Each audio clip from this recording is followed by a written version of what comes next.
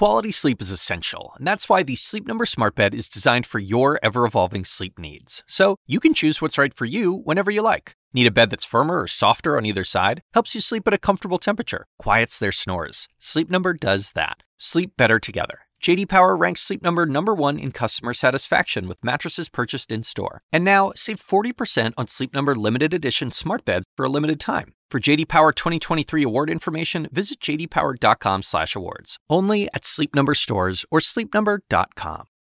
This episode is brought to you by Shopify. Do you have a point of sale system you can trust, or is it a real POS?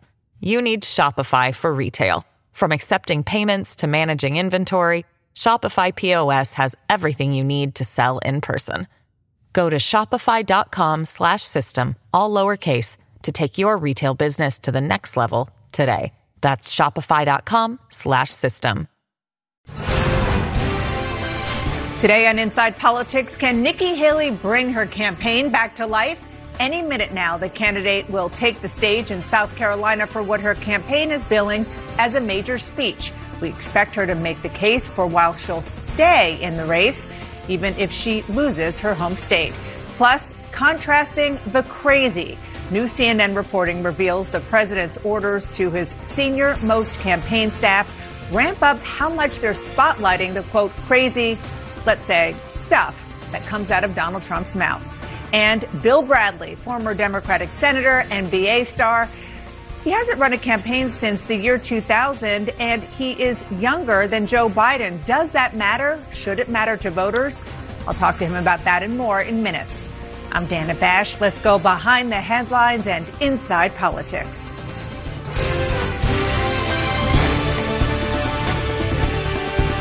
First up, Nikki Haley says she can still write her own story.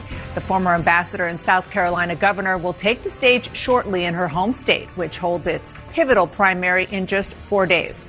Her task is to convince donors and voters she still has a path to victory. That's a scenario that seems more and more unlikely by the day. CNN's Kylie Atwood is covering the Haley campaign for us. It is in South Carolina. Kylie. Well, listen, what we've heard from Nikki Haley over the last few days is her continuing to beat this drum of determination on the campaign trail, even though we've seen many polls, including a poll out today, that show her behind former President Trump here in her home state of South Carolina by 30, 35 points. She is continuing to say that she is in this, that she's not going anywhere. She's also not casting the results of South Carolina primary as a life or death for her campaign. She has said that it is important for her to do well. She has encouraged South Carolinians to get out and vote for her on Saturday. But in the same breath, she has been telling voters here in South Carolina that she's heading to Michigan the next day, that she's going to compete in those Super Tuesday states. Really a defiant Nikki Haley that we have seen over the course of the last few days as she is preparing to deliver this speech on what her campaign says is the state of the race. Now, as she is going to do this, former President Trump's campaign is out with a campaign memo today trying to, it looks like Nikki Haley's going to be coming on in just a second here, but trying to undercut her message. What they are saying is that her campaign is effectively over. They are laying out the delegate math for how former President Trump is going to clinch the delegates that he needs to win the nomination by March 12th or March 19th. And we're going to listen to what Nikki Haley has to say here, if she'll get into any of that delegate math at all. President of the United States. Okay, thank you so much, Kylie. I hear they're announcing that she is coming on the stage momentarily. As soon as she does get on the stage, we will take her remarks. In the meantime, I want to bring in my panel of reporters. Actually, let's go to her right now.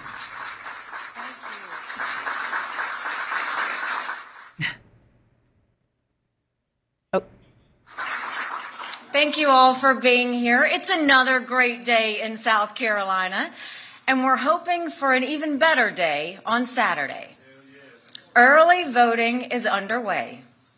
I have a quick reminder to all South Carolinians. In a general election, you're given a choice. In a primary, you make your choice. Make sure you make the right choice. Make your voices heard today, tomorrow, and on Saturday. Some of you perhaps a few of you in the media, came here today to see if I'm dropping out of the race. Well, I'm not.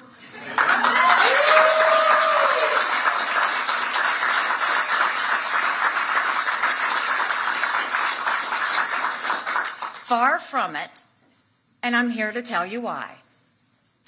I'm running for president because we have a country to save. Since the start of my campaign, I've been focused on the real issues our country faces, the ones that determine whether America will thrive or spiral out. I'm talking about the millions of students who don't know how to read or do basic math, the families who can't afford groceries, much less a first home, the total lawlessness on our southern border. I'm talking about the murders in our cities, the fentanyl on our streets, the children who've been killed in their mom's car by stray bullets. And I'm talking about the American weakness that led to wars in Europe and the Middle East, and the urgent need to restore our strength before war spreads and draws America further in. These are the challenges I'm here to tackle. But instead of focusing on how to make America stronger tomorrow, some people want to know if I'm going to cave today. We've all heard the calls for me to drop out. We all know where they're coming from. The political elite, the party bosses, the cheerleaders in the commentator world. The argument is familiar. They say I haven't won a state, that my path to victory is slim. They point to the primary polls and say I'm only delaying the inevitable. Why keep fighting when the battle was apparently over after Iowa? Look, I get it. In politics, the herd mentality is enormously strong. A lot of Republican politicians have surrendered to it. The pressure on them was way too much. They didn't want to be left out of the club. Of course, many of the same politicians who now publicly embrace Trump privately dread him.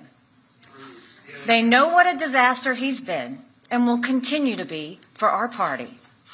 They're just too afraid to say it out loud. Well, I'm not afraid to say the hard truths out loud. I feel no need to kiss the ring.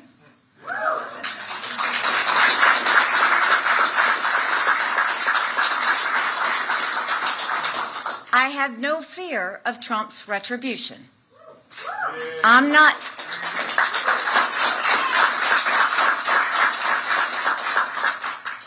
looking for anything from him. My own political future is of zero concern. So I hear what the political class says, but I hear from the American people too. I've heard from a retired Army medic who looked evil in the eye when he says we're headed toward disaster, that American lives are on the line. He knows what he's talking about. He knows we can't afford more of the same. That's why he told me to give him hell.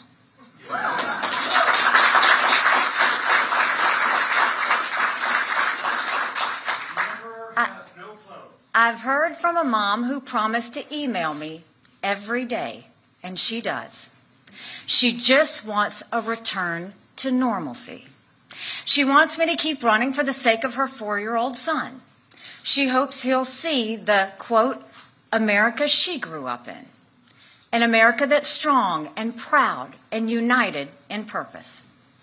And I've heard from a high school student who just last week came to hear me speak.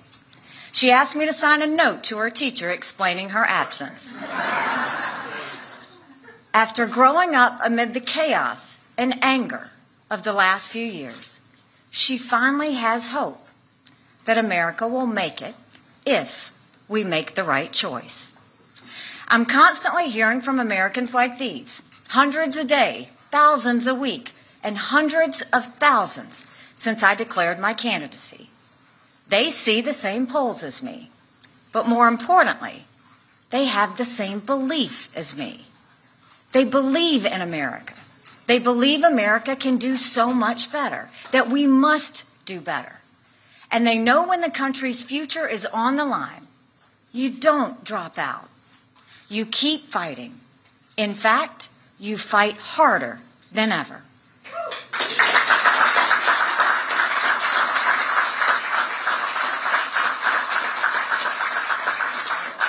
That's why I refuse to quit. South Carolina will vote on Saturday, but on Sunday, I'll still be running for president. I'm not going anywhere.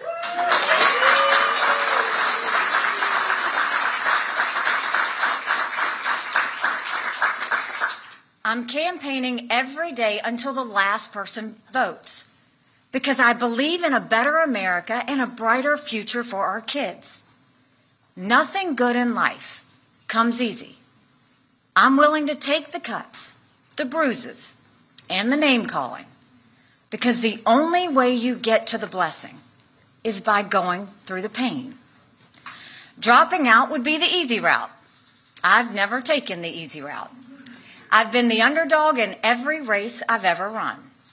I've always been David, taking on Goliath. And like David, I'm not just fighting someone bigger than me. I'm fighting for something bigger than myself. I'm used to people questioning my intentions, so I'll make a few things clear. Some people used to say I was running because I really wanted to be vice president. I think I've pretty well settled that question.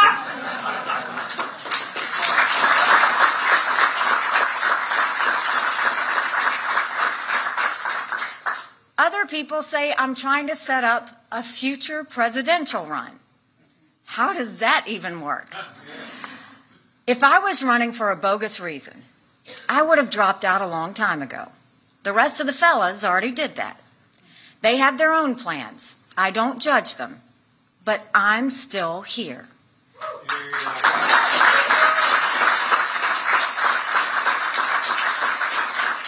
I'm fighting for what I know is right. And I don't care what the party leaders and political elites want. I'll keep fighting until the American people close the door. That day is not today, and it won't be on Saturday, not by a long shot. The presidential primaries have barely begun. Just 3 states have voted. 3. That's it. After this weekend, we'll be at 4. That's not a lot. In the 10 days after South Carolina, another 21 states and territories will vote. People have a right to have their voices heard. And they deserve a real choice, not a Soviet-style election where there's only one candidate and he gets 99% of the vote.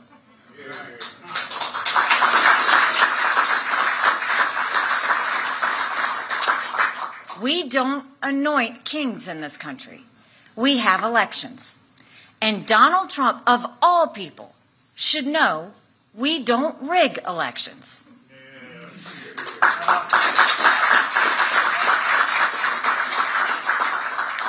Americans of every belief and background are tired of our national mess.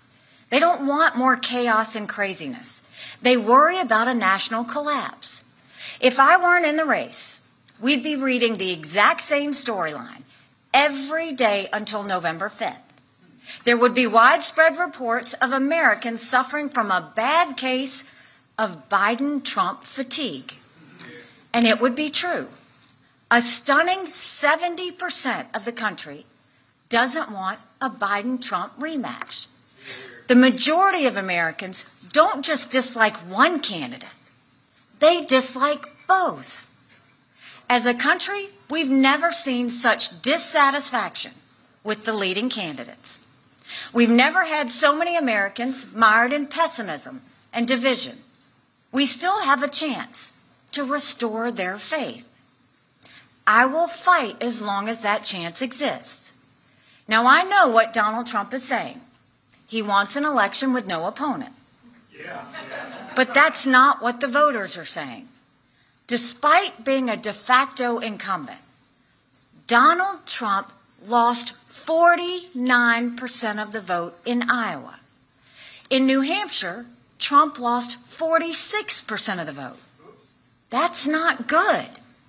We're talking Okay, about we've been almost listening half to of Nikki our Haley, voters. Republican What presidential does it say candidate, about an giving incumbent what her who's campaign losing dubbed as a nearly major half of speech in her home state of South Carolina, a state that is going to the polls for an important primary in just 4 days on Saturday.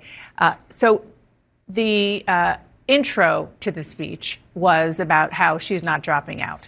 And first of all, I just want to bring in our panel of reporters, Nia Malika Henderson of Bloomberg and CNN, Laura Barone Lopez of the PBS NewsHour, and NPR's Aisha Roscoe. So back to wrapping up the gist of her speech, which was, I refuse to quit, I'm not dropping out. And of course, the sort of predictable, the media it says I should drop out, which I just want to lay the groundwork here for our conversation, which is that going into the speech, I don't think anybody thought she was going to drop out. She and her campaign made extremely clear that she was going to stay in, at least through South Carolina and even beyond, as she reiterated in this speech. But there clearly is a reason why she gave this speech today. She wants to kind of reframe the discussion, reframe the narrative around her campaign, for it not to be the fact that she is so far behind Donald Trump and she wants to sort of get other headlines out there. She also wants to continue to raise money. Yeah. Mm-hmm. So I think a big audience for this speech is the donor class, which so far, given where she is, and the fact that she doesn't have that many delegates, that she doesn't have a lot of hope for beating Donald Trump, the fact that she still is able to raise any money says a lot about some of the concern about Donald Trump, as small as it is, particularly in the donor class. Nia, what are your thoughts, especially as a South Carolina native? Yeah, listen, she wanted attention today and she got it. And the donors will be listening and maybe they'll give her a little more runway to continue this thing. Nikki Haley was there saying she likes hard truths. Well, one hard truth is her path to defeating Donald Trump is incredibly difficult. She sort of makes it seem like she has a beef with the GOP elite and the political press. The beef should be with the voters, right, who aren't really buying her message at this point. I mean, in South Carolina, she is going to lose by a landslide. She was a two-term governor there, fairly popular on the way out, but people aren't liking her. They like Donald Trump much better. And so, listen, I think she lives to see another day. It's sort of a rebuttal to her defeat in South Carolina. But again, it just seems like another day of this campaign that'll end at some point. Well, I mentioned the fact that this was a speech saying that I'm not dropping out. Nobody necessarily thought she would drop out in recent days and weeks. Rewind to Iowa and New Hampshire, particularly after New Hampshire, there certainly was a question about whether she wanted to face voters in her home state and potentially lose by a landslide, given the fact that she's young and whether that would hurt her brand long term. My own political future is of zero concern. That was a notable line that helps answer. I mean, and an untruth too. Right? Take it for what it is. But she was attempting to answer that question with that line. Yeah, I mean, look, I think that all of us can agree that she definitely has ambitions beyond this presidential election cycle. I mean, she's likely looking to 2028 and establishing herself as someone who didn't kiss the ring necessarily, although I thought that was a funny line considering that, recently she still said, even though she's been going after the former president more aggressively lately, she still said that she would pardon him if she were elected president. And I'm not sure if she's answered more recently whether or not she would vote for him still or support him as a nominee. She did. She said that I tried to ask her last week and she didn't answer, but she did say even if he's a convicted criminal, she would still support him. Which is astonishing if he's a convicted criminal, but it's also just striking considering that she's attempting to make this argument to voters that he is not fit for the presidency. She has called him unhinged. She has said that he is willing to hand over, NATO territories to Russia and establish herself as not an isolationist in the Republican Party and that he represents a threat, but then still says she'd be willing to vote for him. So I think that that's making it harder for her to establish this lane where she can win over a lot of voters. So let's just kind of look ahead. She mentioned that only 3 states have voted. That is true. The 4th will be this weekend, her home state of South Carolina. Let's look at Super Tuesday, which is the big pot of delegates, the biggest pot of delegates by far.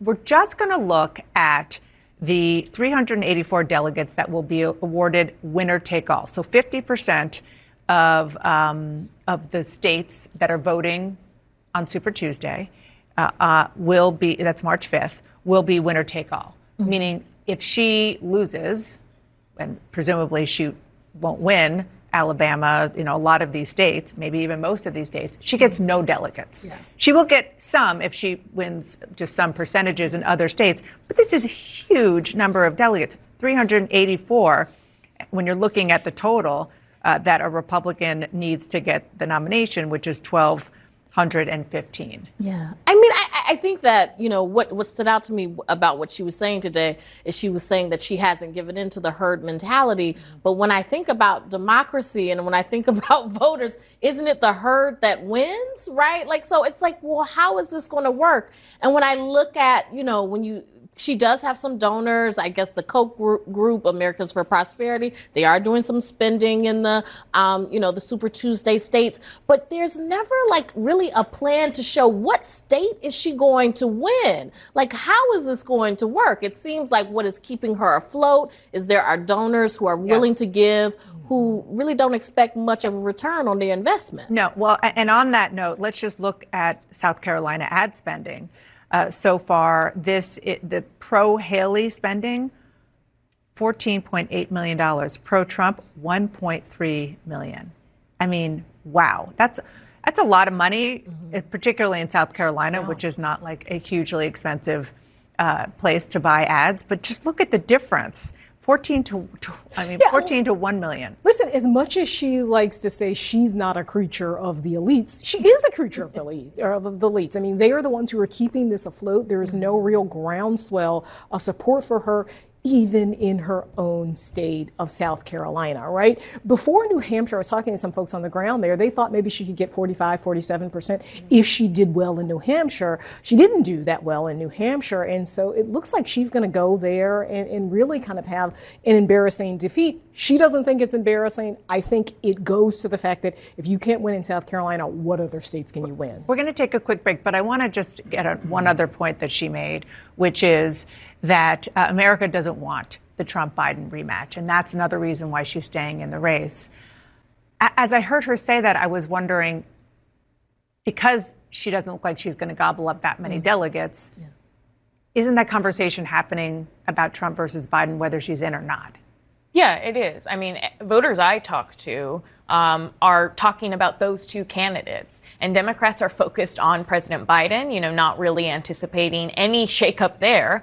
And I think more and more voters are starting to realize that Trump has the nomination sewn up. Yeah. And even though she says she's going to campaign until the last person votes, that's like the spring.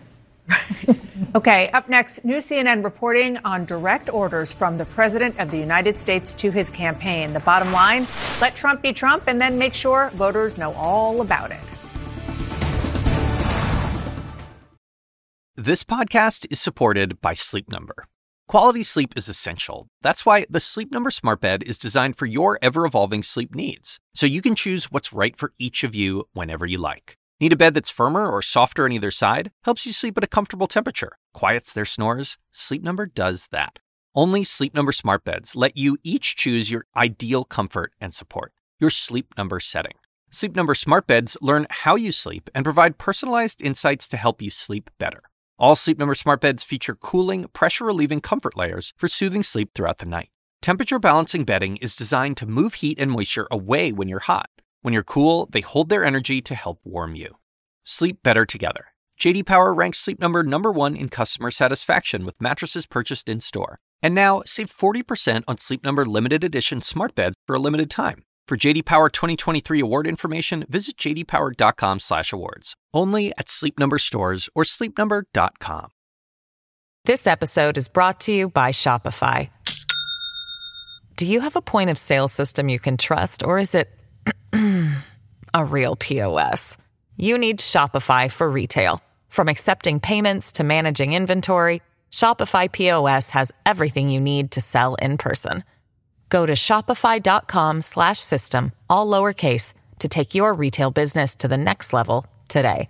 That's shopify.com/system. President Biden is ordering his campaign to get far more aggressive when it comes to his likely opponent.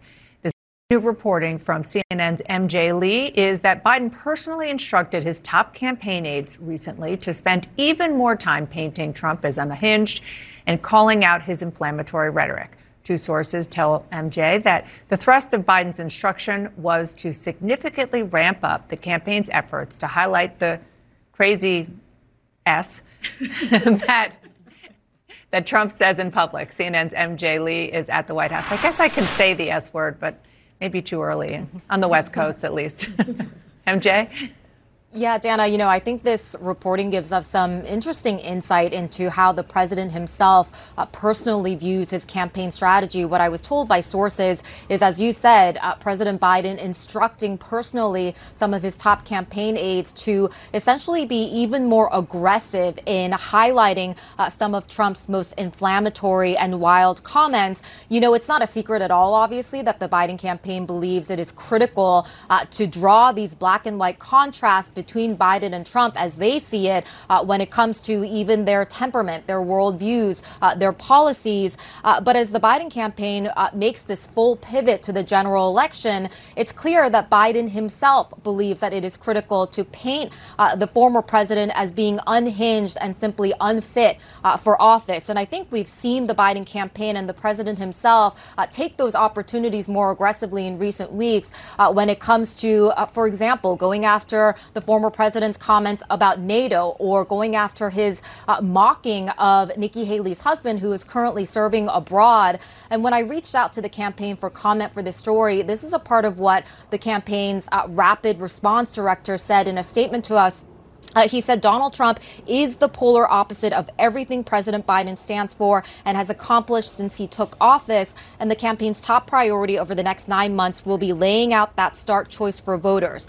One bit of context, Anna, that I do think is important is that Biden campaign advisors have been concerned that so many voters seem to have sort of forgotten about some of the moments from the Trump presidency that they see as sort of outrageous and unacceptable. This is sort of the rose-colored glasses effect that they are concerned about, and they are determined to try to fix that heading into November by highlighting all of these examples. Forgotten or maybe become numb to.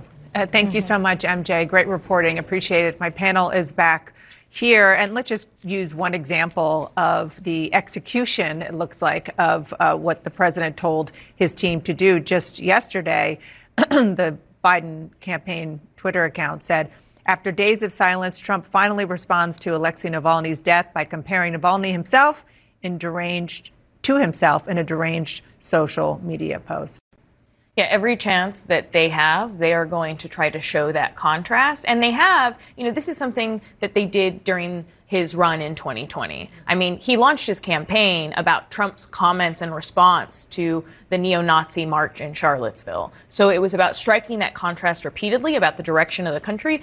And President Biden has more material to work with now because President Trump, along with allies, have been laying out a blueprint, Project 2025, for what they would necessarily try to walk in doing on day one. I mean, the former President Trump has said he would be a dictator just on day one. He has floated the idea of using the Insurrection Act to use military in U.S. cities to crack down on protests, to also round up undocumented migrants. So there's a lot of material for former President Biden to work with that his campaign thinks a lot of voters aren't really aware of just yet. And let's listen to another example. This is Mitch Landrieu, who worked in the Biden administration and now is the Biden campaign co-chair.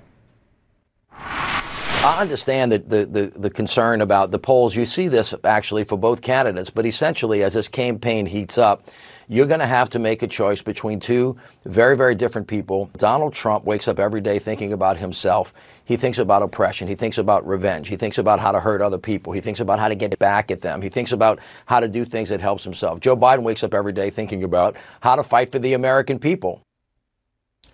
You know, the thing about this campaign and what will likely be the matchup between Biden and Trump is that they are both deeply unpopular. Like, voters do not like either of them a lot. And so for Biden, if he can make the focus on Trump and make it a referendum on Trump, that is much better on him, because the voters really aren't liking Biden all that much. So if he can make it about all the things that Trump says, all the wild things that he says, and try to remind people of that chaos that Nikki Haley is often talking about, he thinks that will work in his favor. Yeah, I mean, and the unsaid part of this strategy to keep pushing out the bad things or the controversial things that Donald Trump says is, even if you don't love Joe Biden, if you are worried about Donald Trump, not unlike 2020, vote to protest Donald Trump, meaning vote for Joe Biden. And you know what? Biden and his campaign, they've got a lot of money. Mm-hmm. There were a lot of questions about whether or not they would do okay on the fundraising front. And the answer is they have. They have $42 million that was raised just in January, $130 million cash on hand. That's, I believe, the combined for the campaign and the party. Yeah, and these are a lot of small dollar donors, right? I mean, it gives a different image of this campaign, because people like to say, oh, well, people aren't really engaged or energized around this campaign. Well, you know, to the tune of 42 million, there are obviously some people who want to give to this campaign. I think this message around Donald Trump and sort of highlighting the crazy part of Donald Trump, it really works with those Trump to Biden voters, right? They are very much invested in the idea that they have turned away from Donald Trump. They almost see it as part of their identity. And so highlighting the crazy things about Donald Trump really, I think, reinforces the stickiness factor that Biden has with some of those crucial voters. You know, you mentioned the Trump to Biden voters. Those are really critical voters. We, of course, are talking about people who voted for Trump in 2016, voted for Joe Biden in 2020 because they were disappointed with Donald Trump. Richard Tao, who is somebody who we use all the time to show the focus groups that he does in swing states, he went to Michigan and talked to those exact voters, Trump to Biden voters. And one of the things that he found was that some of these voters were, when they heard clips from the president, from President Biden, full clips, they were surprised at how cogent and coherent he sounded. Listen to one example. He doesn't necessarily seem like he's like not mentally there. So, yeah, I'm kind of conflicted. Meaning what? You expect him to be in worse condition? Yeah, as far as the amount. Just thinking of all them reporters and everybody around him, I would think at that point, with them hammering him with that many questions, you'd think he would like kind of like mentally break, even with if it was like that advanced of like dementia or anything of that nature. So again, this was a reaction to the press conference that was played for these voters. I don't know, maybe the bar isn't that high for Biden, and I don't know if this is something that the Biden campaign could take to heart, like just get him out there and have him talk. I mean, Biden is a smart guy. I mean, even in this press conference where he was seeming to confuse the presidents of Mexico and Egypt, he gave very detailed, nuanced answers on any number of topics, particularly in the Israel-Gaza conflict. So, listen, they hope the State of the Union will go a long way in addressing some of these issues. That's key. Every Democratic strategist I talk to says he just needs to be out there more. He needs to be flooding the zone on all fronts. I mean, tiny clips go viral. I was talking to a Gen Z voter who said that they saw the clips where Biden mixed up foreign leaders. And I asked if they had seen the clips where former President Donald Trump had mixed up foreign leaders. And they said, no, they didn't know he had done that. So that's another part of it, which is whether striking the contrast. It's really interesting because it seems like for Biden, it's the idea is like get him out there more. Whereas the more that people hear from Trump, you often see the opposite where they get turned off and they say, look, you know, I didn't know he was saying all that. So it's interesting that they both seem to have like the opposite problem. Yeah, it is all very interesting. Up next, Alabama Supreme Court says a frozen embryo is a person, and that could have a huge consequence for women who rely on IVF treatment to have a baby.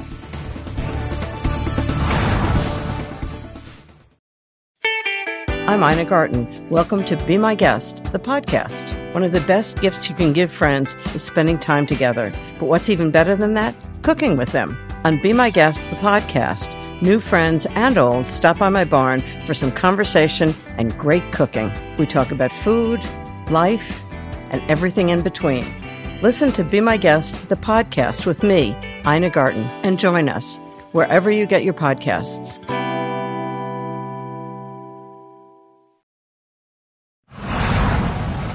An unprecedented ruling is sparking worries about the future of in vitro fertilization treatment. The Alabama Supreme Court ruled that frozen embryos are children, thus protected under Alabama's Wrongful Death of a Minor Act. No other state has ruled this way, but it puts the future of IVF in jeopardy. There's a lot to unpack here. CNN's Diane Gallagher joins us to break it all down. Diane. You know, Dana, that uncertainty, I've been fielding messages from frightened and worried women and families who are undergoing IVF or have undergone IVF, both in Alabama and across the nation today after this seismic ruling from the high court in Alabama.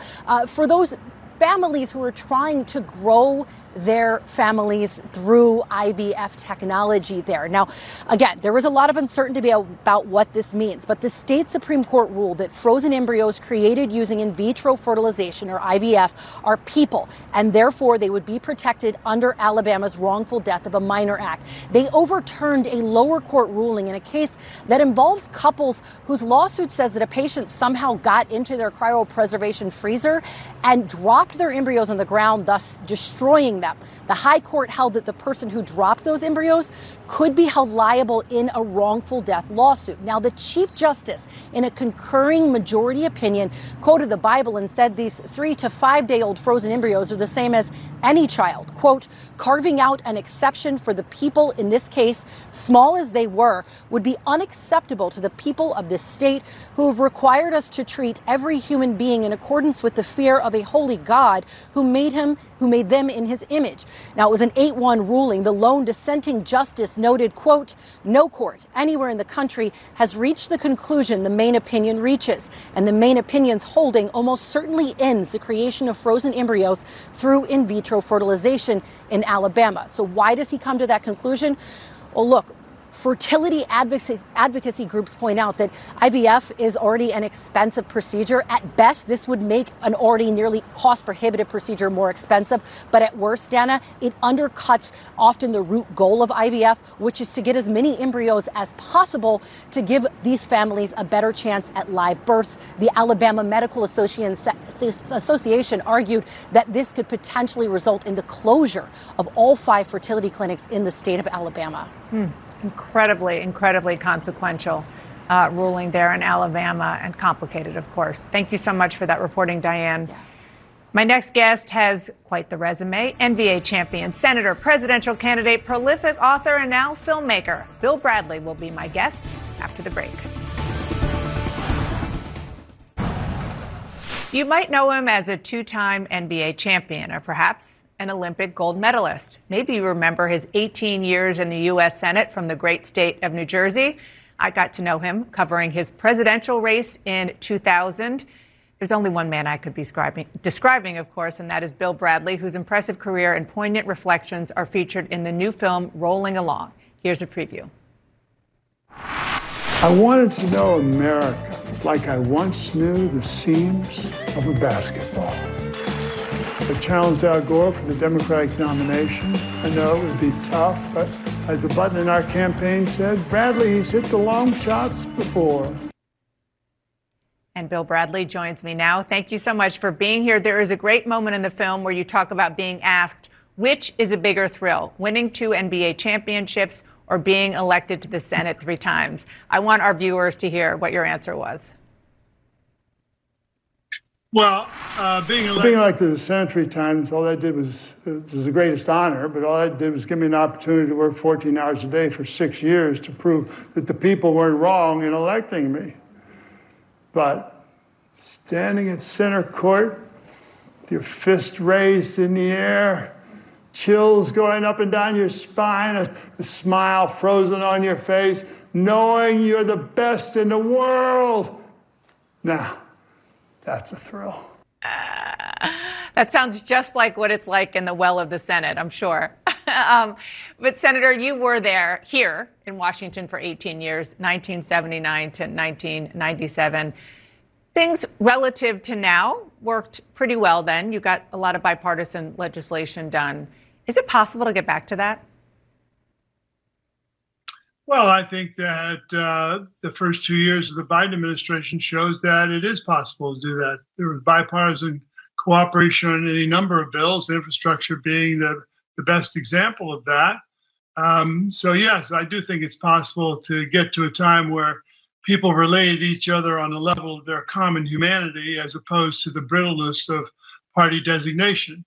And I think that that's there. It's happening now. I mean, Cory Booker asked me when he went to Senate what he should do. And I said, well, make 5 good Republican friends. He did. And there was one point where he had a foster care bill, and Senator Imhoff, who he knew had an adopted child, helped him, supported him, got Republicans to back him. So, yes, I do think it's possible. No question that infrastructure was kind of the shining light on bipartisan legislation in the past couple of years. Democrats still ran the House. I'm thinking more about what happened with the immigration bill, where your guidance, having relationships across party lines, Senator Lankford of Oklahoma, Senator Sinema, and others, that did help to get bipartisan legislation through, and then it got stopped because the extremes, mostly on the Republican side, stopped it. I want to fast forward to your presidential run. I was a Cub producer back then, 24 years ago, when you were running. You right now are 8 months younger than Joe Biden is right now, which is pretty remarkable. He, of course, is 81 years old. When you hear voters and political opponents hitting him on his age, what do you think? I think that when we elect the president, we elect somebody to make decisions and get things done. Joe has shown he could do both those things, make decisions and get things done. Infrastructure, chips. Next year, seniors won't have to pay more than $2,000 for their medical, for drugs because of what he's done. So that's what we have to look at. We have to look at how someone has performed and what they want to do in the future. And the age thing is an issue to the extent that he feels it, that he doesn't feel it. And I believe that we can, I believe the people will see that there's a significant choice here. And the choice is between someone who, in my view, is weak and vengeful, and someone who is competent and strong. I remember back in 2000, a regular on the trail with you. He was always on the Bradley campaign plane with us. Was Cornel West. He is a good friend of yours, still, I believe. But you said you can't figure out his third-party presidential run. Are you worried he could be a spoiler, a la Ralph Nader in the 2000 general election? No, I don't think so. I think I don't know what reasons Cornel is running, but I do think that African Americans, people who are concerned on the left, will come home to Joe Biden because he's delivered on the things that are important to them. Before I let you go, I have to ask more about this film. You had a one-man show. You turned it into this film. Why'd you want to do it? Oh, I think we might have lost Senator Bradley. Okay, I think we lost Senator Bradley. I'm just going to tell everybody that you can watch Rolling Along, Bill Bradley, now available on Max, which is owned by CNN's parent company, Warner Brothers Discovery. We're going to take a quick break. There you go. You see his book there as well. Thank you so much for joining Inside Politics. Sorry about that to the senator. We'll get him back on soon. CNN News Central starts after the break.